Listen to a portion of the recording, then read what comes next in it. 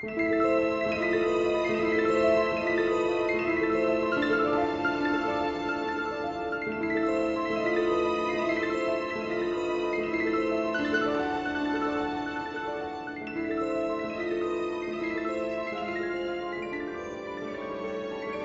to the Ink and Think Hour, where two best friends discuss cartoons like they're high art, because they are.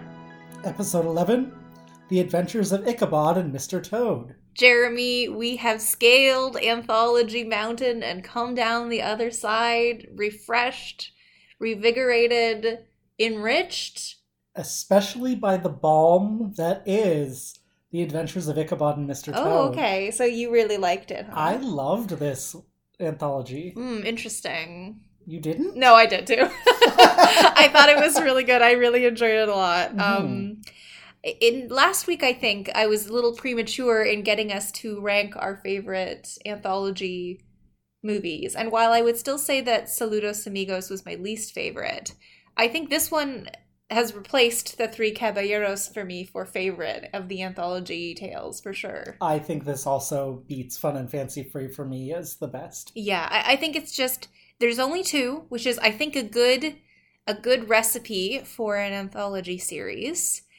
They have kind of a framing device that connects them together, although it's loose. Mm-hmm. It's essentially framed as two narrators warring over who is the greatest character in literature. And in this movie's case, it's exclusively Western literature, specifically English and American. And for the first story, we have Basil Rathbone narrating The Wind in the Willows, or The Adventure of Mr. Toad. And for the second, we have Bing Crosby narrating The Legend of Sleepy Hollow, or The Adventure of Ichabod, making their cases, sort of, for which one is the best character in all of literature. Although, to be fair, I think that if it's the most fabulous character in literature, Toad takes it by a mile. That's true. That's true. Do they specify that it's the most fabulous character? I believe that that's what he says. I think that's what fabulous Basil character makes that argument. Right. I don't know if Bing is making that argument. I was pleasantly surprised by how much I liked Mr. Toad. I feel like I laughed the most at Mr. Toad as I've laughed at any of these shorts or movies so far. It really got me a couple times with its jokes. Yeah, and I don't know what I expected from it. I kind of have this idea that it's sort of like a Dick and Jane children's story in my head. Yeah, this is one where I actually haven't read the book. No, and it really was not what I expected at all. Mm-hmm. This like fun little caricature of the lower aristocracy or the upper gentry sort of meandering about the world and wreaking havoc. It's sort of like Beatrix Potter on cocaine. Like Beatrix Potter, but instead of everything being very cozy and pastoral, it's chaotic and frantic. And devastatingly disastrous. Yeah, and I think much more interested in the city than the country. Yeah, that's fair. Although, I mean, it takes place in the country, though. What do you mean? It takes place in the country, but it's a less pastoral version of the country, I guess. Sure. I guess if you want to, maybe let's get into it then and talk about this. Sure. I guess for me, it's more, this is like rich people's summer homes rather than people who live in the country. I kind of disagree because they talk about how, okay, so to set up the adventure of Mr. Toad, essentially the plot of this one is that in this riverside community, the grand home along the riverbank is Toad Hall, that is the ancestral home of J. Thaddeus Toad Esquire, who is in charge of taking care of this house that stands as a pillar of the community, is the pride of this riverbank community. The claim that the movie makes is that this grand estate gives prestige to the rest of the community along the riverbank. Mm-hmm. As a result of being so rich, Toad has a bunch of fair weather friends, but only a couple that actually care about him. Ratty, Mole, and Angus MacBadger, who we'll talk about. But Toad, unfortunately, has a terrible tendency to get caught up in what they describe as fabulous manias. As his positive mania for fads. Yeah. So he gets really, really excited about the newest technology, about the idea of adventure, about the next adrenaline rush that he can find. And so his friends are constantly telling him that he is running Toad Hall into the ground, that he's spending money he doesn't have. And he is obsessed with these things to the point where he's a menace to society. Yeah. He destroys everything in his path. Part of the reason why Toad Hall is being run into the ground is because these humans, who for some reason live amongst these animals, are consistently coming up to give MacBadger receipts for the things of theirs that Toad has destroyed. Or broken, yeah. So the main plot kicks off when Toad decides that his latest mania, his latest obsession is motor cars. And he is accused of stealing a motor car that he shows up with one night after his friends lock him in his room to keep him from buying a motor car. The rest of the short is the trial where he is found guilty and his subsequent escape from prison and determination to prove that he is innocent and that he was tricked into trading Toad Hall for the car. So he didn't steal it, he traded for it legitimately. A horrible deal, but regardless, he would... A deal that the judge laughs at outright, that he would sell his £100,000 estate for a car. Yeah. So then the rest of the short is his friends attempting to help him clear his name, which they do, only for Toad claiming that he's reformed to develop a mania for airplanes. So the reason why I'm curious about your reading about this being about an urban or rural tension or about the city, are you suggesting that the car kind of interrupting the peaceful life of this Riverside community is an encroaching sense of modern life? I think that that's true, but I think that Toad is also representative of something more like an aristocratic character. Sure. Particularly given that he ends up in the Tower of London for his crime, which suggests to me that he's not some common criminal, but that he's being judged by a higher court. Right. And I think that for me, the distinction that I was trying to make earlier is that Peter Rabbit seems to be about rural people, seems to be about farmers, whereas this seems explicitly to be about sort of moneyed, landed gentry. Sure. I would argue that it's still a pastoral gentry, but it is one where he has... exorbitant amounts of money and an estate. And yeah. He's not living humbly by the riverside. He's living in an estate. Sure. He's Esquire. Which is why I kind of think about it as a summer home. I realize that it's probably not his summer home. No, it's his ancestral home. Sure, but it feels almost like... He feels distinct from the community in the sense that he has much more power and influence over whether the community is safe, whether or not it is broken, because he's breaking it all the time. This community kind of has to be deferential to him because he's the biggest landowner in the town, and so he has a different kind of relationship to the land he's on. You're right. Yeah. Yeah. It's funny when the narrator first suggests that Toad is the most fabulous hero in English literature. My immediate thought was like, absolutely no way. It's got to be somebody written by Oscar Wilde. Like immediately I was like, no. I wrote down that Toad is a kind of Dorian Gray type character too. But that's what excited me about this was that I was like, oh, no. I see what's going on here. Like, this is not just some nursery rhyme for kids, but this is like a really fun exploration of sort of more adult characters. The kind of excesses of the aristocracy at the expense of those beneath them or reliant on them. Yeah. And just like a fun little heist movie. It is a heist movie when they have to break into Toad Hall at the end to get the deed to prove that he's been framed. Is really fun. So maybe we should talk about his three friends. Sure. He has three friends, one of which is a mole. Named Mole. Who is sweet, and that's his character. Yep. Almost childlike. And refuses to think a single bad thing about Toad, even when it seems that Toad is in the wrong.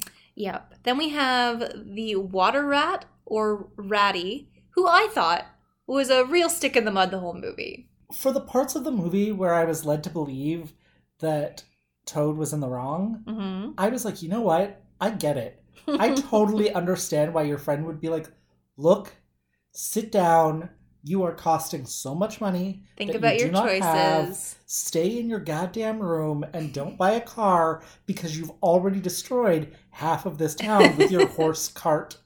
I can understand where he's coming from, but his entire character is just to stick his nose up in the air and say, no, I don't approve of this. Don't even wave at your friend. He's beneath us in terms of respectability.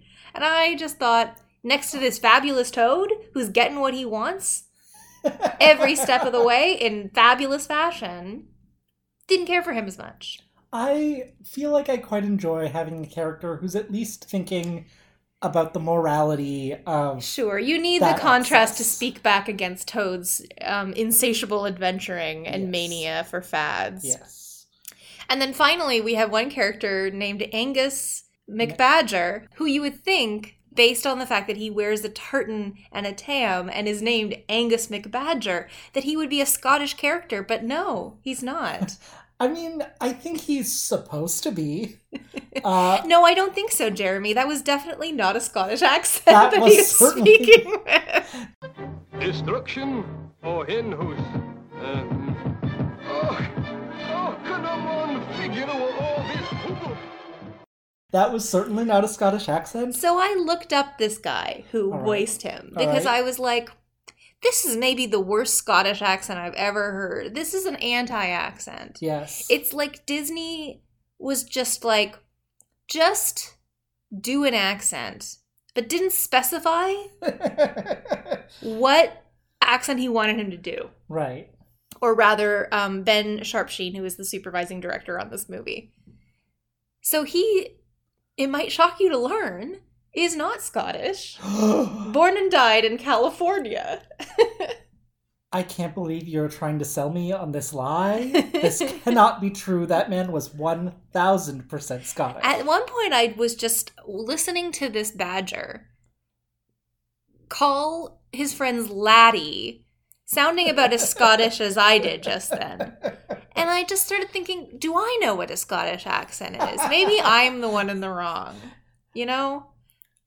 But no, this is maybe the worst of Disney's accents on record, including Dick Van Dyke's Cockney accent in Mary Poppins. Dick Van Dyke's Cockney accent in Mary Poppins is at least fun. And it's charming. Goofy and it's caricature-ish, but at least it's like the British, you know? Or it's the English. They can handle being caricatured a little bit. The Scots have dignity, damn it.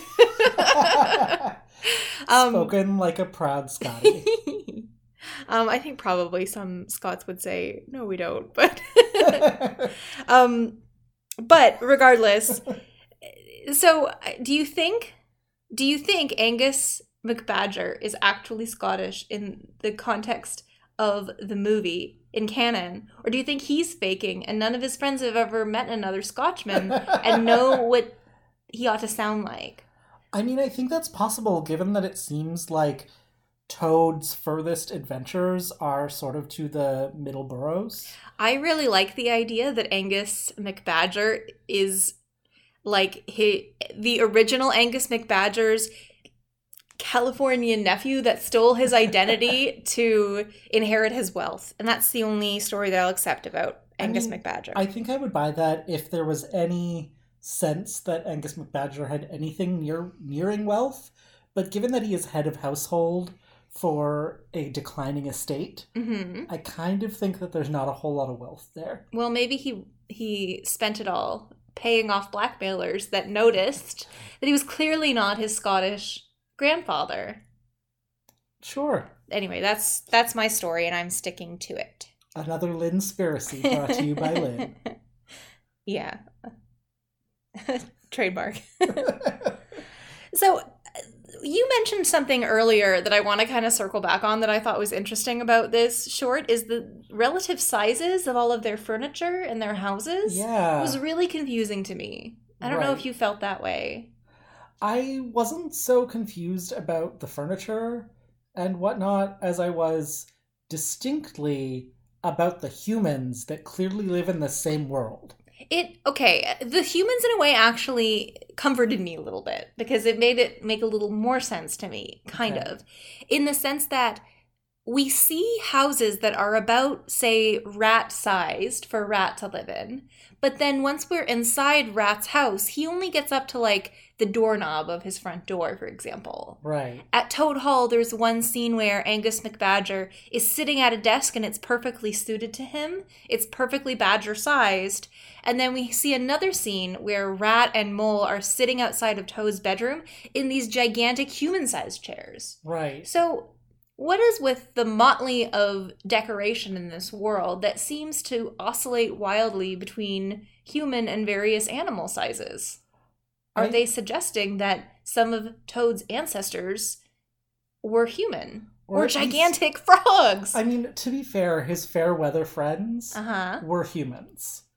So they gave him chairs? Well, they must have had to bring chairs in order to live in his hall. Maybe, but I also think that the fact that Rat is living in a house that is clearly too big for him at some angles and just right at others. Mm-hmm. Did he have a human roommate at one point? I mean, I don't think any of these characters has ever had a roommate. Maybe. I was thinking about that in terms of the trapdoor. Where they go through this little tiny tunnel that is clearly just bigger than a rat and a mole and a badger and a toad. Mm-hmm. In their minuscule little rowboat into this trap door that is a bunch of bookshelves that are the size of Toad's home.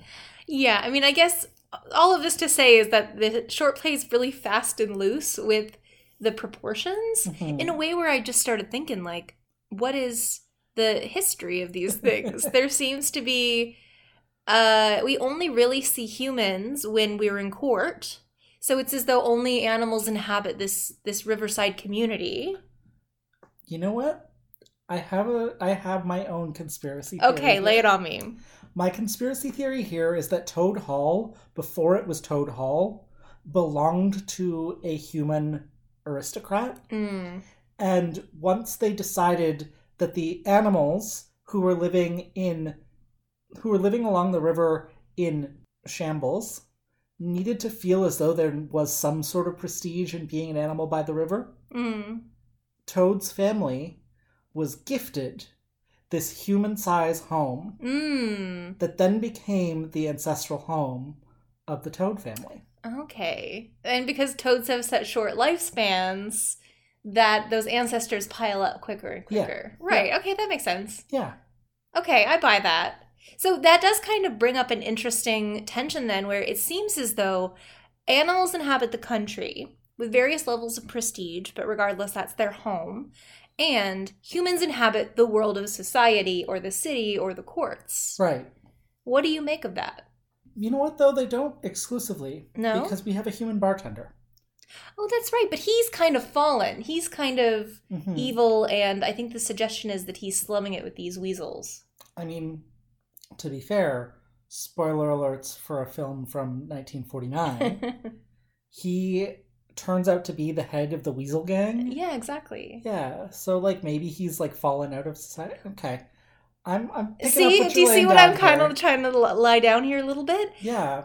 It's almost as though there's the dual suggestion that animals are closer to nature, and therefore the pastoral world is closer to nature, and this is a simpler life, or should be a simpler life. I particularly buy that, given Cyril Proudbottom as a character. The horse? The horse. The horse who is both Toad's horse pulling his cart and his best friend, who seems to me to be the closest we get to a truly rural person in this world.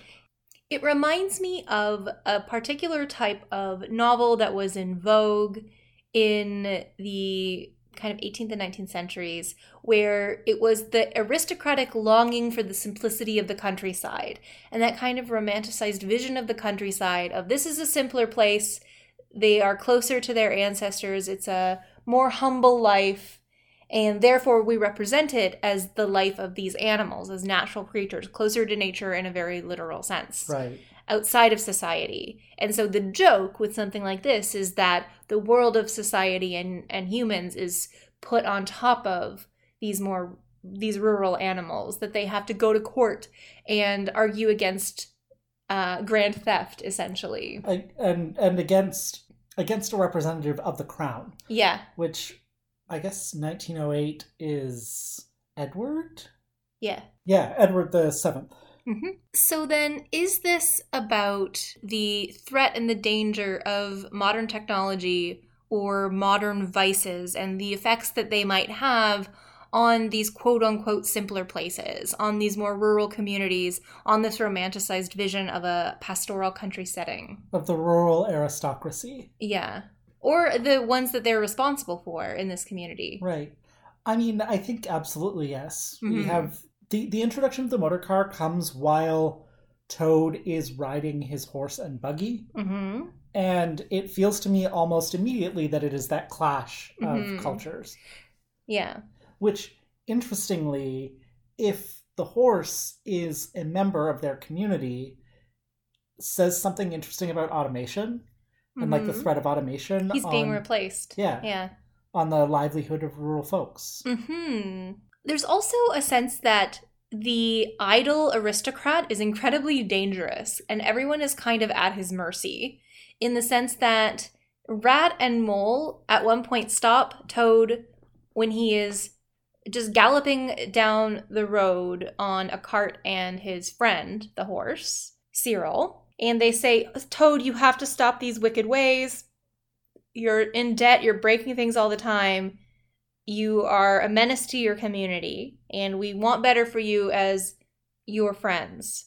And Toad says, I can't give it up. This is my career. And which made me laugh a lot, the idea that just being a terror is his career. Yeah. But I think that speaks to the purposelessness of this aristocratic lifestyle. That, of course, he's running around and chasing the next fad. He has nothing to do. He has all of this wealth that just sits there. Someone else is managing it for him or not managing it for him.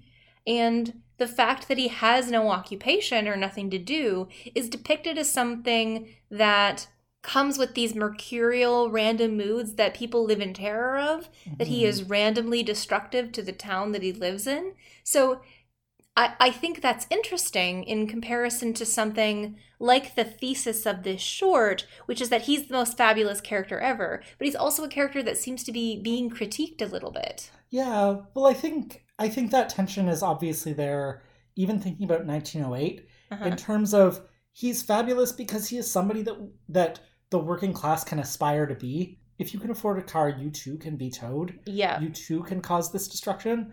And I think that it's supposed to be inspiring in that way. But I think at the same time, we're supposed to temper that with, but you still do have responsibilities for the other people in the world. Yeah, it's this kind of sense of extravagant wealth and aristocracy. They exist to give us things to maybe not even aspire to, but to romanticize and to idealize. The idea that there's this fabulous personality who will entertain you with stories it is maybe being positioned by this short as something that is good and something that people need for whatever reason. And I think that kind of ties into the final line of the short, which is Basil Rathbone, known, by the way, as one of history's best Sherlock Holmes in the 30s and 40s, I think, mainly. He was in a number of Sherlock Holmes movies, also in the 1930s Robin Hood, which is one of my favorite old Hollywood movies. So Basil Rathbone, it was such a treat to see him pop up.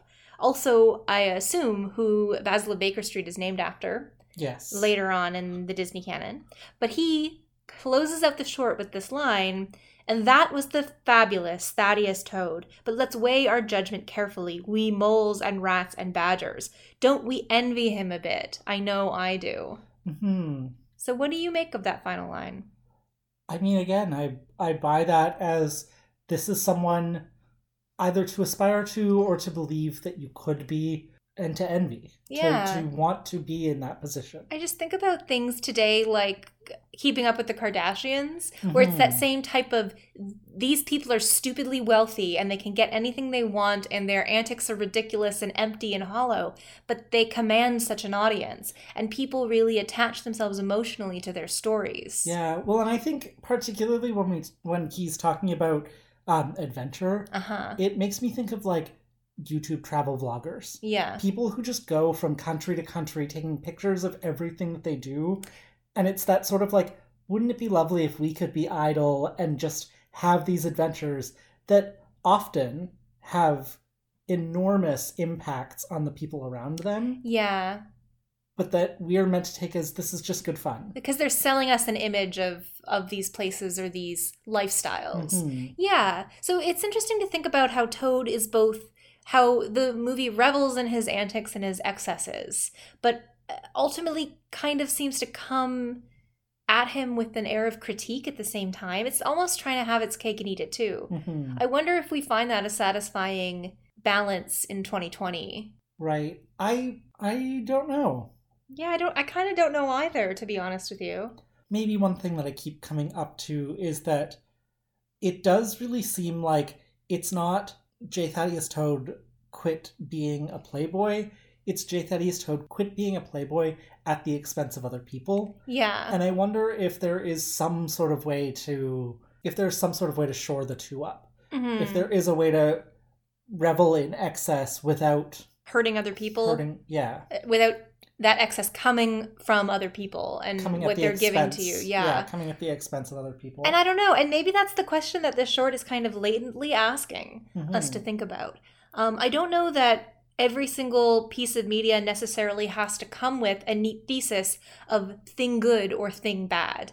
Right. Sometimes works of fiction just offer you this debate and kind of let you take up your own thoughts on it. Give you some evidence and often an anecdote or two. Yeah, how do you feel about this? Do you ultimately think that excess can be ethical?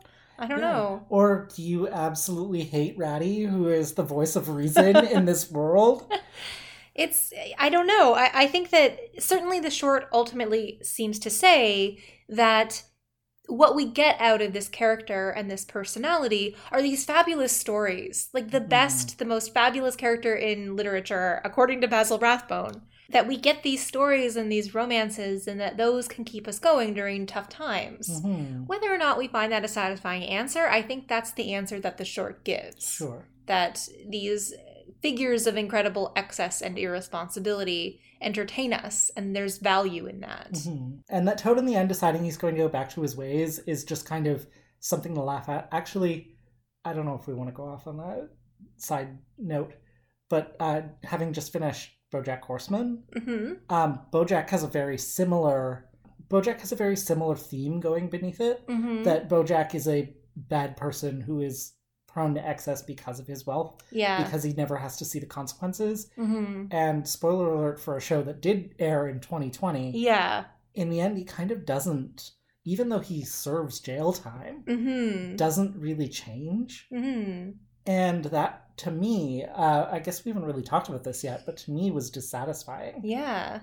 Well, you know what? It's kind of interesting because I wonder if the fact that in a show like BoJack Horseman, where this central character is over and over again hurting other people, not fully confronting the consequences of his actions, and ultimately doesn't really change as much as we might like to see in that kind of neat character arc. But I would argue all of his friends do change, and they are all better off, arguably because of his bad example, because of the story that he created. Right. As a result of his failure to move on. Right. In contrast to him, they are able to make better decisions. And so I wonder if characters like BoJack and characters like Toad exist to give us a mirror to ourselves and our own behavior. And in that sense, these wildly excessive and hurtful characters do serve a social purpose, which is showing us what not to do so that we can be better, that we badgers and moles and rats can try to marry these things in a way that is fun, that we can enjoy Toad's fabulousness while also having this discussion about whether or not it is ethical to be so fabulous, you know? And that's kind of how I interpreted the ending of BoJack, at least. And I think that it also works here maybe for Mr. Toad. Parts of me buy it and parts of me don't. That's fair. In the sense that, like, I think that, yes, for a certain audience, that is the message they are going to take. Mm-hmm. I think that there's a certain audience mostly who has more power and more ability to be a BoJack Horseman or to be a Toad, who is going to take the, like, laugh it off, boys will be boys kind of behavior, or kind of response to their behavior as, like, oh, I can do this. But I think that's the type of thing that a short like this is asking us to think about. And sometimes the most interesting works of media are not those works of media that have a really clear thesis, but rather those works of media that have an argument or a debate that they want to see played out, that they don't necessarily answer, this thing is good or this thing is bad. They simply lay out the facts and ask you to work through how you feel about it. And that's kind of how I felt at the end of Mr. Toad, where ultimately it's super fun. It's a great time to just ramble around with Toad and not think about the consequences. You're right, like my resistance to Ratty is that, no, stop, he's so much fun, I just want to hang out with him, without thinking about what it must be like to live next to this riotous personality that is constantly breaking everything in town. So it's interesting how the short kind of takes you on that journey a little bit and simultaneously revels in Toad's fabulous adventuring spirit while also recognizing that there is a need to balance that. Right. Yeah. Yeah. But this one was great. I loved it. I thought it was really funny. It was really funny. It was really fun. It was really well animated. Uh-huh. It's funny, I felt like you mentioned Basil of Baker Street, and I feel like Ratty, character-wise, is a prototype. He's like his grandfather or something. Right? Which I guess maybe we can talk about a little bit more when we get to Sleepy Hollow, but I feel like there was a lot of proto-images. Yes! I wonder if you picked up on the same things that I did. I think we did. Okay. So maybe let's move on then to the second short in the anthology, which is Ichabod's Adventure, or The Legend of Sleepy Hollow. Do you want to give a summary of this one? Yeah, so The Legend of Sleepy Hollow is based on a short story by Washington Irving. Sleepy Hollow tells the story of Ichabod Crane, a school teacher who comes into this small town in 1790s Dutch Pennsylvania, sort of very early American. He threatens the town, in a sense, by flirting with all of the women in the town in order to eat well. All the women that can cook? Yeah. Yeah, and then he falls in love with the daughter of the richest man in town, Katrina von Tassel. Katrina von Tassel has one other major suitor, Brom Bones, who is kind of like the Toad of this town, of Sleepy Hollow, in that he's like a fun, harmless prankster who is kind of almost like a Gaston, except I like him. Yeah, me too! He was really fun. He's described as having a wacky humor and prodigious strength, and I was like, I like this Brom Bones. And then immediately following this description, he feeds grain alcohol to a horse and 2 dogs. He just had a real, like, let's just see what happens kind of vibe, yeah. So Brom, who feels threatened by Ichabod, who is clearly charming Katrina, tells this ghost story about the Headless Horseman, who he claims lives in this town, has lost his head, is looking for a new one, and will take any head. Any head will do. Yeah. And once Ichabod is leaving the party, the Halloween party hosted by the Von Tassels, he runs into none other than the Headless Horseman, who chases him out of town. And the story sort of ends on a note of either he's gone off and married some wealthy widow and had a bunch of children, or the people of Sleepy Hollow know that he is taken by the Headless Horseman and that he is part of the mythology of this small town. Yeah. So it's kind of a ghost story, kind of a love triangle. Throughout, Bing Crosby serenades us with this foreboding story about how you can't reason with a headless man. So it's kind of, a lot of the joke is in the contrast between the goofy visuals and Bing Crosby's narration that, oh, Ichabod's spirit haunted the town, and I'll tell you why. He has a real lazy drawl, Bing Crosby. So this one is just funny and exciting and a good little adventure. It's a good little ghost story that has some interesting characters. That does some really great stuff with mood and atmosphere, especially during the chase scene. Yeah. And that has a little bit to say about the relationship between sort of the rural and the urban in terms of the threat of the scholar coming in and what might that mean for a small town. That he's kind of distrusted because he's associated with learning, maybe? That he's associated with learning that is non-agricultural, I think, particularly. Yeah. And that he could potentially take over this agricultural town. And he seems to have this bizarre power over women that I could not understand at all, unless Disney is implying that Bing Crosby's sonorous voice is enough to seduce any woman, even if he looks like a rooster and walks as though he has 2 shovels on his feet. Not that he has 2 shovels on his feet, that he has 2 shovels 4 feet. Which I think is a lyric in one of Bing's classic songs, right? I mean, I think that certainly is there, in the sense that these women are fawning over him when he sings at the piano. Yeah. Even when that high note is howled by the dog and they faint. Yeah. I also think that he's kind of Benedict Cumberbatchy. Okay. In the sense that he's, like, weird looking, but, like, because he's got a presence, you're like, maybe that weird looking means attractive? He has a gravitas, Yeah. I would say. And I think that certainly a man who comes in and is able to dance, who is a gourmand, who sort of comes with all of these sort of quote-unquote effeminate markings of class that He's come described with town. as a dandy, yeah. Yeah. So do you think then that both of these shorts have a kind of similar theme in the sense that the world of society or higher learning or these things that are not traditionally associated with agricultural rural life coming into these more pastoral settings and the tension that results in, whether it's the motor car or whether it's the school teacher? Yeah.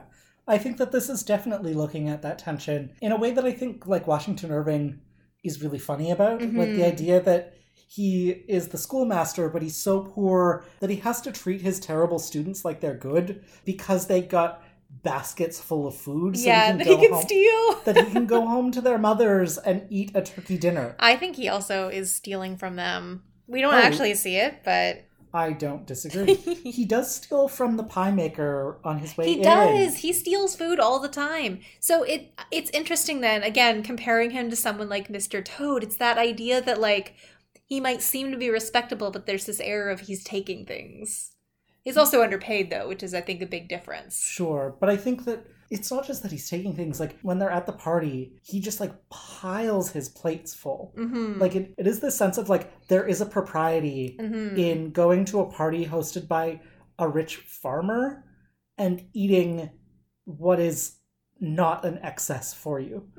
But he, like, there's one point where he's dancing with Katrina and he just pulls a slice of cake out and swallows it whole before he's turned around. Well, do you think that if we're reading modernity versus tradition, rural versus urban life, and excess versus taking only what one needs, excess versus modesty, excess versus restraint, regardless, a theme of excess, do you think that the excess that Ichabod demonstrates, constantly eating and planning to eat and stealing occasionally and going to these rich dinners every night because he lines up the women with his sonorous Bing Crosby-esque voice, do you think that the short depicts that as a positive excess or a necessary excess? Or is he also being critiqued, as I think we both felt like Toad is a little bit? I mean, I think that the movie is much gentler about his form of excess and sort of plays it off almost as a joke about being that lean and lanky, starving school teacher. But I think it also does play into the fears, I think, that a lot of rural communities feel, even to today, of this sense that somebody from the city could come and leech off of our prosperity. That you could come in and be invited into a home to eat a fancy dinner every night, despite the fact that you're not contributing to our prosperity. Or at least their perception is that they're not contributing. Yeah. Because he's the school teacher. Yeah.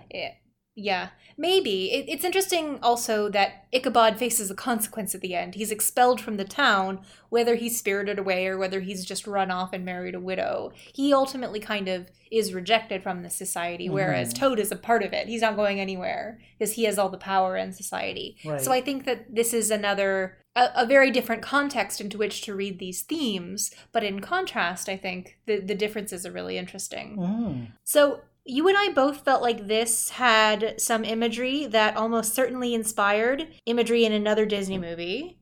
Do you want to say... At least one other Disney movie. Do you want to say 1, 2, 3, which one we think it is, to see if it's the same one? I have multiple. Okay, I have one main one. Okay. We don't have to do this game if you don't want Let's to. try it, because I think I know which one. I think I know the main one you're thinking. Okay. 3, 2, 1. Cinderella? Beauty and the Beast? What? Oh, no, Beauty and the Beast was the one that I was thinking Yeah, of. that's... Okay, Cinderella, you thought. Well, Katrina Van Tassel's design is, especially when she's at the window closing the curtains, is almost identical. It's very Cinderella. Which, given that Cinderella comes out less than a year later... Yeah, it's interesting because while Cinderella is this character that is, like, drenched in purity, Katrina is described...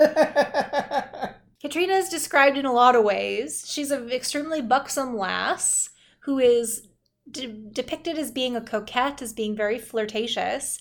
One line in the song that I wrote down is, "You can do more with Margaret or Helena or Anne or Angelina, but Katrina will kiss and run, to her romance is fun, with always another one to start." So it's this weird dual thing where it's like she's really coquettish and flirty, and she'll lead you on, but she won't actually put out. Do you think that lyric is meant to be she won't put out, or that, like, she's not the marrying type? That you can flirt with her, but there's no courting her? I think that one kind of implies the other in the kind of coded language that they're using there. Sure. I don't disagree, because I also had the moment of, like, whoa, I can't believe they're going there. It just felt kind of bold for a Disney movie, I guess. Yeah. But I do think that it might have more to do with the idea that she's going to run away from romance. Uh-huh. And that you're not going to get anywhere with her. Right. But in terms of the marriage market. But I think that in terms of this kind of idea of romance and flirting, that is the only code that a culture that prides itself on propriety and respectability can use to talk about sex. Yes. Oh, I think there absolutely is that reading. One thing I liked about Katrina, I actually like Katrina a lot. I thought she seemed really fun and in control of herself. Mm-hmm. I liked that although her waist is very thin, she is drawn with thicker arms, and she's described as being plump as a partridge. And I wish that they had been a little bolder in not giving her that tiny, perhaps corseted waist. Right. But I liked that she was a curvier girl. Yeah. She's lovely. And of course, we have the other woman who kind of looks like the Flora Fauna Merriweather. There's another girl in town that is short and squat and who is played off more as a joke. Yeah. Who we both loved. She was funny, yeah. We both thought she was really cute and really sweet. She just wants to dance. Yeah. Somebody asked this lady to dance. I mean... She's taking music lessons. She's obviously accomplished. Yeah. She's obviously got her nose to the ground, her ear to the ground in terms of the scuttlebutt of the town. Yeah. She was one of the first people to notice Ichabod come through. I think that she would make some guy very happy. I think she would too. And I'm sad that nobody gave her a chance in this movie. But I was happy to see that she seemed to have a good time at that party anyway. Yeah. There's a scene later on where Brom is trying to interrupt Ichabod and Katrina dancing, and this other woman who doesn't get a name, he asks her to dance just to have someone to dance over there with. And replace her with Katrina is his plan. But she just keeps, like, running around him and, like, grabbing him. And at one point, he's literally just carrying her across the dance floor as she laughs maniacally. And we both thought she seemed like a real hoot. Yeah, I would love to hang out with her. Anyways, can we go back to Beauty and the Beast? So, Brom Bones is very proto-Gaston. And the opening song is almost note for note. Belle. Yeah. Ichabod is wandering through town as the villagers are looking at him. He's got his nose in a book. And there's the lyrics are kind of dually, he's strange, but he's fascinating, which is exactly the language of Belle. Exactly. And the final shot of that song is a bunch of villagers watching as Ichabod walks away, unaware of them, with his nose in a book. Exactly the final shot of Belle. Ichabod, what a name. Kind of odd, but nice just the same. Funny pen, funny frame. Ichabod Crane. It also includes, although it's a woman baker, not a man baker, but a woman baker comes by. Yeah. And he steals a pie off of her plate. Maybe that's Marie in Beauty and the Beast. In Beauty and the Beast, the line of Marie, the baguettes, hurry up. Maybe that's her. Maybe it's the same town. I mean, to be fair, one is in France and one is in America. Yeah, that's true. Maybe she married a Frenchman and got herself over to France with her baguettes. Possible. Also, the short ends with stained glass. Yes, the entire film is framed with a stained glass, which I thought was really neat because it's a stained glass picture of a book. Yeah. With a candle, and so it kind of marries the opening of something like Snow White, which is looking traditional fairy tale book. This fairy tale book with the Beauty and the Beast stained glass. Mm-hmm. And I remember that when Beauty and the Beast did it, it always gave me a sense of, we're moving away from the storybook. This is a reinvention of the Disney fairy tale story. Mm-hmm. We're not going to do a book, we're going to do a stained glass. And in doing so, we're going to signal that we're in a new era of films that still pays tribute to that older tradition of the storybook tales. And so it was interesting to see that Ichabod it seems to be such an inspiration for the look and the feel of Beauty and the Beast. Also the fact that it takes place in a small provincial town that is over and over again emphasized for how superstitious and how distant it is, how small it is. It's depicted in this kind of language that's like, do you know Manhattan? Okay, do you know this small town that's outside Manhattan? That's like a far distance from Manhattan. Yeah. Okay, this is even further to that side. So it was really interesting to see just how much Beauty and the Beast might actually owe to the adventure of Ichabod Crane. Yeah. No, and it was really fun to sort of have that moment. Although I will say that Brom Bones is infinitely better than Gaston. Yeah, he seems much more innocently mischievous. Yes. Or calculatedly mischievous. But ultimately, he's just pranking. He's not trying to kill Ichabod.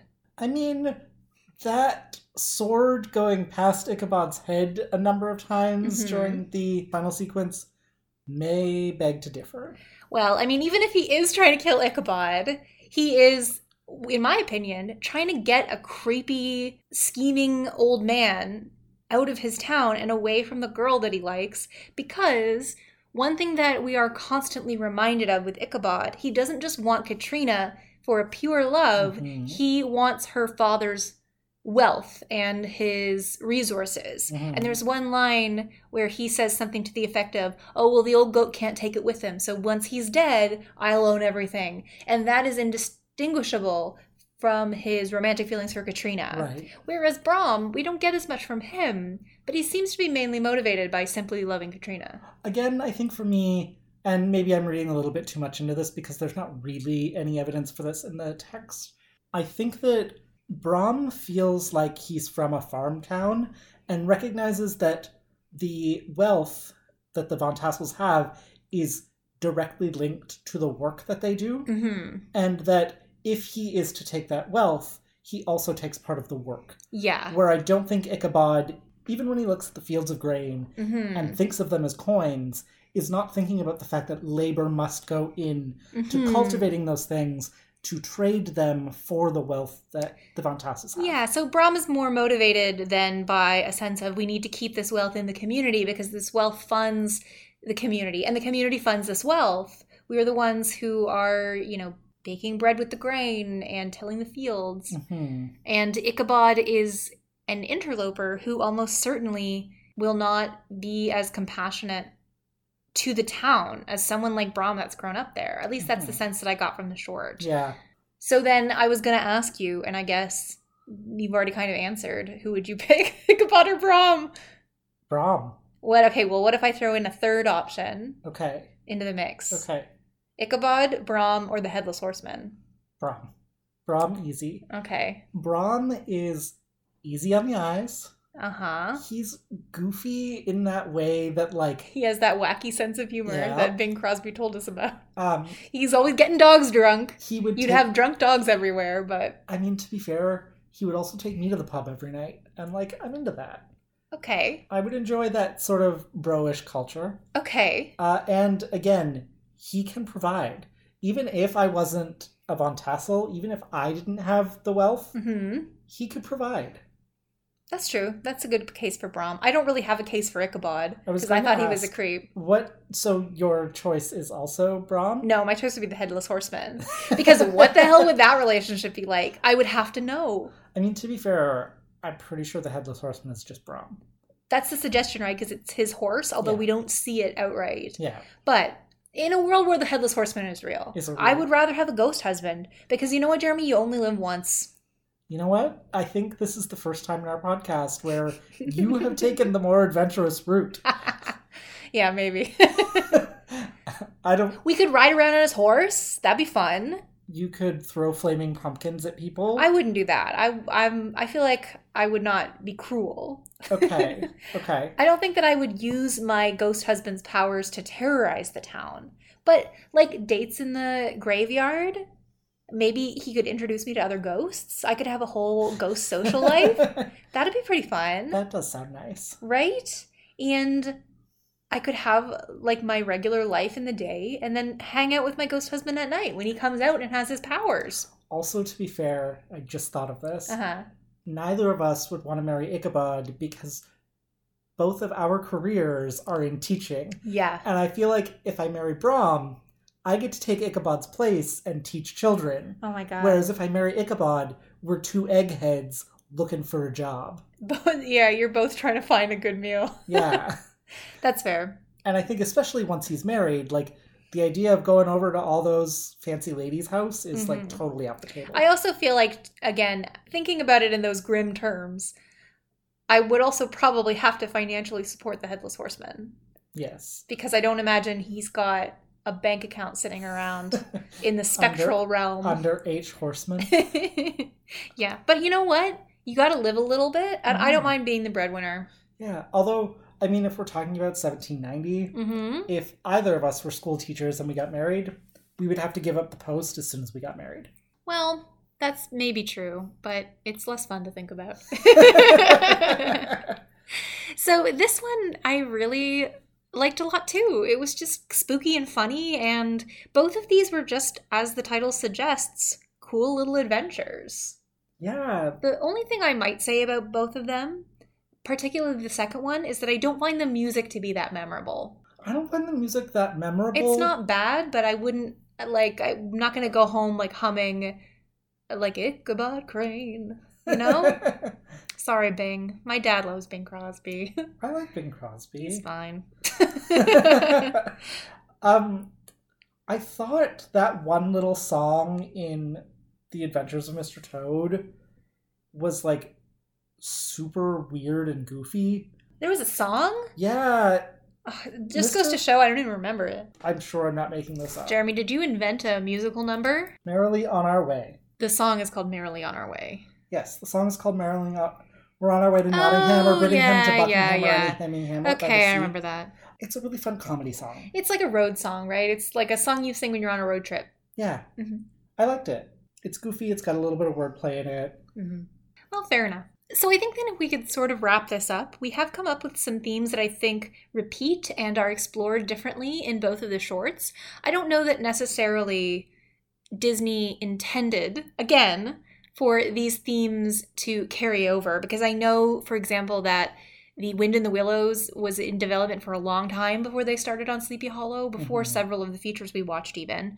So I think that just naturally they complement each other really well in terms of thinking about those themes of the encroaching modernity, the encroaching technology into the country, and the consequences those things can have, the idea of excess and the unknown consequences that excess can have, and the role of these gigantic figures in our lives and in our storytelling.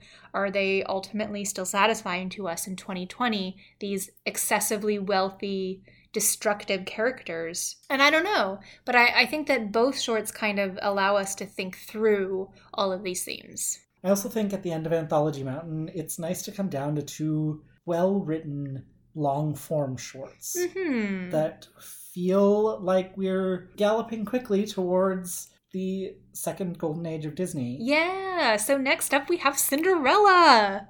Finally a full-length movie. And I think we've got full-length movies for a long time from here on out, and that will be a delight. So I am very much looking forward to slipping on the old glass shoes with you. I'm looking forward to it. I'm sad to be leaving behind Ichabod and Mr. Toad. Screw them. On to what's next. I did genuinely enjoy spending time with them, but we will see you, or you will hear from us? Hear from us, I guess, yeah. Yeah.